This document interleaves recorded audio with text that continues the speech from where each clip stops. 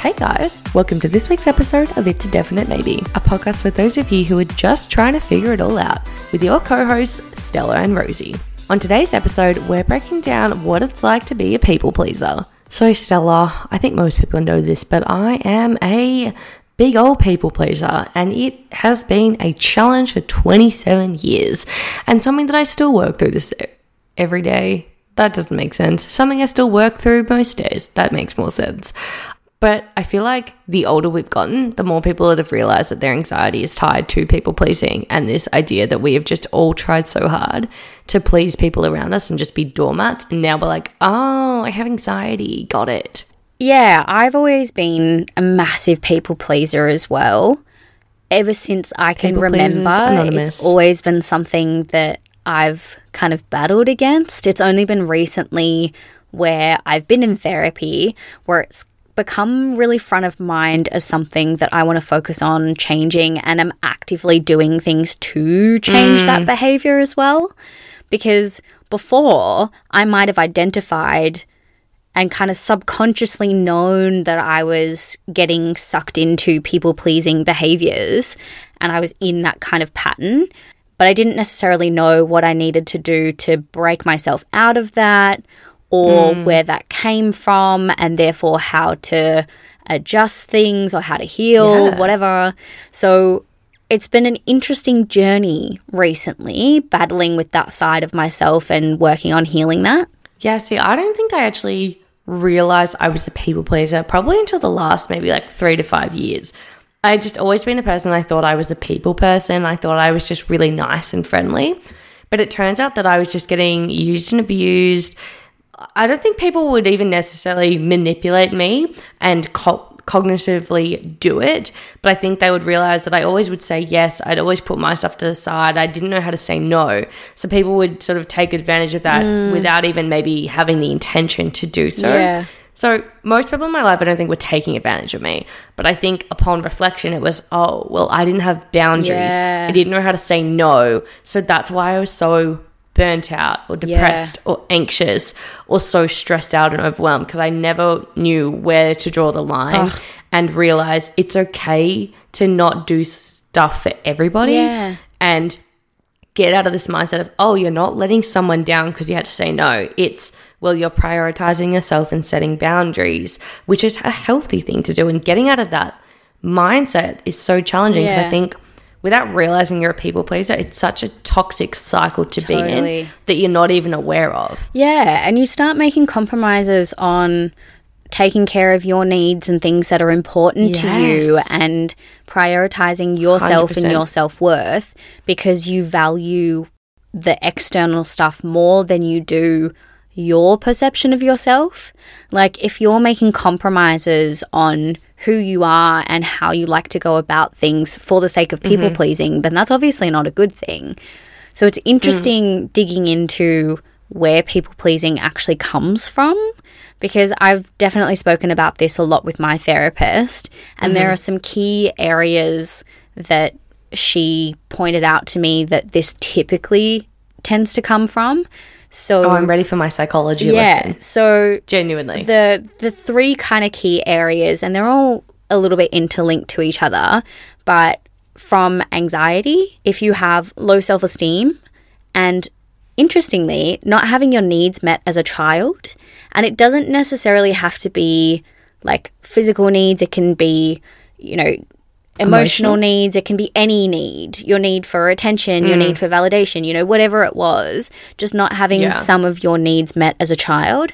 And that's not to say that they were never met, but there were certain times in your childhood where certain needs that were important to you in those moments weren't met, or there was a consistent track record of needs not being met that led to you craving attention and validation from those who were responsible for you and who were your caretakers or guardians at the time. I wonder if it's also, again, I have no actual scientific backing to this, it's just a thought.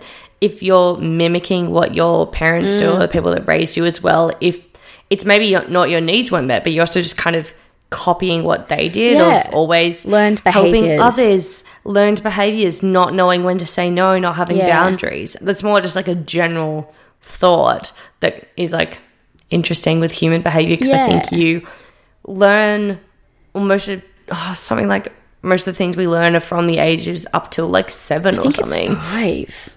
Is it 5? I think it's 5. I could be wrong. Basically, we're imprinted from a young age without even realizing it's just a little potato sack for like 2 years, but whatever. Yeah, and I think the other important thing to acknowledge as well is people-pleasing tendencies can come from any number of places, and it can also be a combination of different places as well. And boundary setting is a massive thing, and definitely learned behaviors. If you were taught always to never say no to anything and always be accommodating because, oh no, it's rude to say no, and you have to be kind and helpful to other people, and what that means is saying yes to things all the time and constantly setting your needs aside for the needs of others, then that's where those behaviors can be learned, even if you do have high self-esteem or you did have needs met as a child. It's also, there's, I'm sure, a conditioning element of it as well, where you learn that other people's needs and meeting those are more important than meeting your own, even if you know that you are worthy of having your needs met as well. It's such an interesting balance to try and strike, because there's an element of being selfless. It's great. But if you do it too much, it's being a people pleaser and it's withdrawing from your own needs. But being polite and having manners and helping others is a good thing, and it's good to be kind.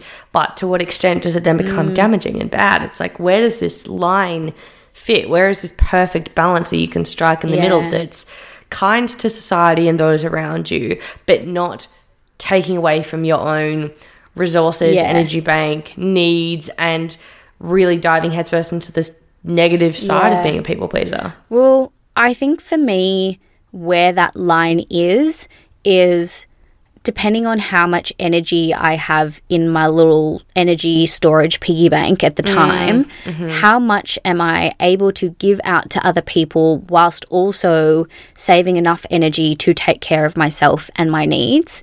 And whether through being helpful or being kind or going out of my way to do something for someone else, whether that is compromising me, who I am, or taking care of my needs at all. I think when you start to overstep that boundary a little bit and you're compromising on things that are important to you and your well-being and who you are as a person, then I think that's where it can start to get into kind of dangerous territory. But there are also ways that you can say no politely. And teach me how. Well, I mean, it depends on the situation, to be honest. Like, I think our generation are also getting a lot better at just communicating openly and honestly. I think it's interesting when someone invites you to something, for example, and it's not necessarily a big event. It's just, oh, yeah, we're catching up, whatever. There are some people who, if you said to someone, hey, I'm in a really anxious headspace and I'm just really not feeling up to catching up right now. I love you and I want to see you. I want to spend time with you, but I'm just not the best version of myself right now. And I know that it's just going to deplete me. It has nothing to do with you and you don't zap my energy. It's just where I'm at right now. But I would love to see you another time. Can we catch up? Blah, blah, blah. I think there are people who don't take that as personally now as they may have in the past. And people are more sensitive, I guess, to people's mental health and how that's impacted by the activity that they're engaging with. And I think it's easier to say no to things now than maybe it has been in the past, because there was more of a perception in society that if you said no to something, that it was bad, or you're a bad person, or you're a bad friend, or whatever. On that person. And I think it's also a question of not. It's really tricky, because there are some people who are just genuinely really flaky and lazy friends, and you know, you can kind of set things aside sometimes because it's important to your friend, and you know, you can do what you can to make sure that you're still having your needs met at the same time as well. There are some people who are just kind of flaky and low energy and lazy friends. Yeah. And so it's kind of situation dependent, honestly, to determine which camp you fall into, whether you're setting strong boundaries for yourself, but you're still putting in the effort when it counts, versus if you're just kind of taking the easy way out and using it as an excuse to be a bit of a shitty friend. I know, it's such a balance. And I think for me, the positive thing of, I guess, that little small thing called COVID, you know, little tiny baby thing, it taught me to finally stop, because I was always such a big FOMO sufferer, people pleaser, couldn't miss a single event. And then we had COVID and lockdowns. I thought, oh, I really needed to just take a break. And now I feel so much more at peace, I guess, with myself and my anxiety and this struggle I used to have so negatively with FOMO. I've worked through that with my therapist to finally be able to be on the other side of it and think, oh, it's okay if I wasn't invited to this thing. I get a night off. Or it's fine if my boyfriend's going for a boys' night. I get the place to myself. I get recharge time. And I've realized that it's okay to miss stuff. There'll be another birthday, another event, another dinner. Yeah. And you don't have to be at absolutely everything. And then you don't have to draw on your energy reserves, or when you really just don't feel like going. That's such a hard thing as well, that I think people pleasers especially feel, oh, if I'm not there, I'm the bad friend, or I'm doing the bad thing, or I'm going to offend the host. Yeah. When in reality, sometimes you just don't want to go. Sometimes you just want a night in. Sometimes you don't feel like leaving the house. And those things, I think, are so often seen by society as a bad thing. Oh, you don't want to go? Well, you must not like that person then. What?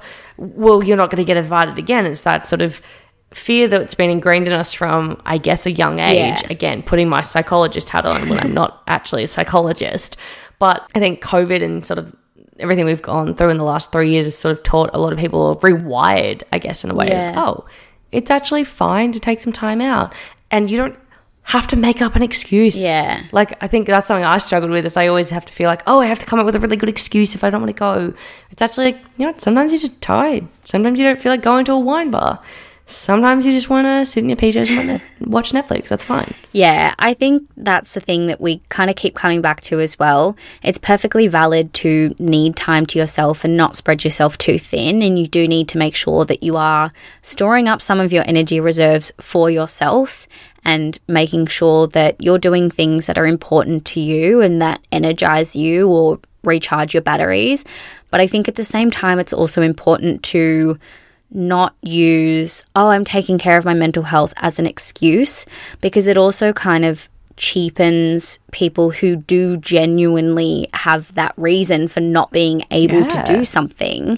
If there's people who constantly drop that, when in reality, you know that's not what it is. You just don't want to go. Yeah. And it's really tricky, because I do go back and forth as well. And it is very much contextually based, because I do have friends where I don't feel like they put in the effort with me, and they do constantly flake on me. I think there are certain times when you do just kind of need to power through, because it's a question of what's important to you. Yeah. And whether you do prioritize sometimes people pleasing a little bit.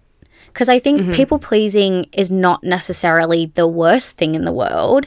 It's just when people pleasing becomes detrimental to your personal growth or your mental health, your well-being, your taking care of your needs, all of that sort of stuff, that's when people pleasing isn't that great. But at the end of the day, it's totally okay to want to maintain positive relationships with people. And as human beings, that's kind of what we're wired to do. Humans are social creatures, and we find a lot of comfort in hanging out in groups and helping others, building connections, helping others and bonding socially. So it is still something that is kind of important. And there are going to be times when you do need to set your laziness aside, or your I don't want to go-ness aside, and just kind of suck it up and go, because you know that it's important to the other person, and it kind of matters more to do that than to just kind of sloth around. But then if you've also had times where you've been spreading yourself way too thin, then it is also okay to say no to something and say, I love you.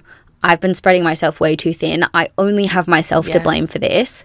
I want to make it up to you another time, but I don't have the social battery to be able to do this particular thing with you. Yeah. So if someone's invited you out to a club or something like that, and that's just so not your vibe, or you don't have the energy for that, it's, hey, I still want to see you, so let's catch up for coffee, or let's go to see a movie, or go shopping, or, you know, we'll go for a walk together. Let's spend quality time. But I just don't necessarily have the social battery right now to handle a club situation. Like, I've invited people to my birthdays in the past, knowing that the particular plans that I have aren't going to suit everyone, but I also try and give people options. So we do a dinner before we go out, or I will invite someone, but then I'll reach out to them and say, hey, I know this isn't really your vibe. I still want to see you. So please don't let this put you off. Let's catch up for a coffee or something like that if you aren't able to come, or if you don't want to come. I totally understand, but I just wanted you to feel included. And I think it's that level of accommodation that is a positive of people pleasing, I guess, is that you have a deeper understanding of these people in your life. I'm sensitive to people's feelings. Give them that flexibility. You're sensitive to it and you acknowledge that, which I think is a really great attribute to have. And it's not you doing it in such a toxic, negative way. Yeah. It's more just, oh, well, I understand we all have needs. I understand I want to see you. Yeah. Maybe you don't want to go clubbing. Let's find a middle ground that makes everyone feel less pressured and everyone gets a little bit of a win. Yeah. Compromise. Exactly. That's the word I've been looking for. We love compromise. Because to be honest, it can be exhausting putting constant energy into, I want to try and make everyone happy, because at the end of the day, and you're getting nothing back. Yeah. And at the end of the day, realistically, you can't make everybody happy. As much as you tell yourself that you can, and as much as you may try to, people have their own things going on. And sometimes if someone's unhappy with something, it has nothing to do with you. So you shouldn't necessarily always bend over backwards to try to make other people happy when there's so much that's out of your control. Instead, focus on what you can control and try and just do the best that you can, but understand that there are certain things that, you know, people might be having a really bad day and you can try and put energy into making them feel better, but at the end of the day, maybe they just need time. And I think that's something I've been going through recently with one of my girlfriends. I think she's going through and has been going through a lot of stuff. But what I say on my side is, oh, she doesn't want to hang out with me. Oh, she's not replying to my messages. Yeah. Oh, my friendship's lost. And I start catastrophizing my brain. What have I done wrong? And then I start overdoing it. And it's not until I realize, oh, it's not worth my energy. She's doing her own thing. We'll come back to being friends or closer friends when the time is right, and we're both just sort of going through life at the moment, and life gets a little bit busy. And once I realized that and accepted that, I was so much less stressed and so much happier. And I don't think anyone else can tell you in a way to be like, oh, just deal with it. Oh, you know, it's not you, it's them. And sure, you can have 100 people say that, but it's something I think you need to work out on your own terms and by yourself, and think, oh, okay, I finally can realize there is some truth to maybe it's not me, it's them, or there's other factors that I'm not aware of, or they're going through a really hard time but I didn't know. There's so much more under the surface that so many people are going through that it often is probably a them problem, not a you problem, or maybe you haven't done anything wrong. People just drift, and this is obviously very much related to a friendship example, but there's other factors going on. People deal with things. Once you realize that, you'll be bloody fine. Yeah. Well, I think it is also one of those things where you should feel able to have a conversation and address something like that with your friends. And I mean, there are going to be certain friendships where they kind of work because you both know what it is and you don't need to talk about those sorts of things. You just know that you'll kind of drift in and out of each other's lives, and you'll know that it's nothing personal as well. But if there is a friendship where you do feel genuinely unsupported and like they're flaking on you all the time, they're not giving you the energy that you need, they're not putting in the same effort as you, there's something that you're not getting out of the friendship that you need, compared to how much you're putting in, then maybe that is a conversation that you have with your friend to say, it's a two-way street, friendship. Yeah, I feel like we haven't really seen each other a lot lately, and I would like some more FaceTime with you.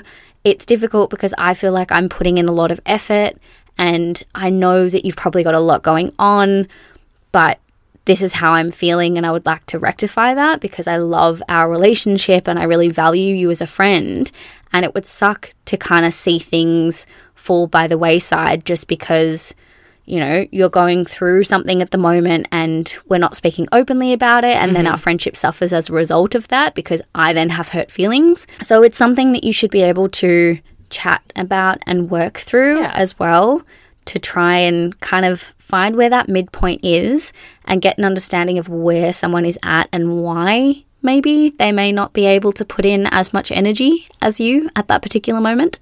9 times out of 10, there is a legitimate reason. Yeah.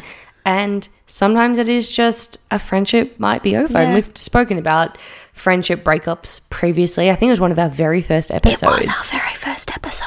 Go back and listen to it. It's a really good one. Listen. We're talking ASMR voices now. I we're whispering. Anyway, so go back and listen. It was a great self-promo episode. It was a good episode. I feel like that's a good note to end on.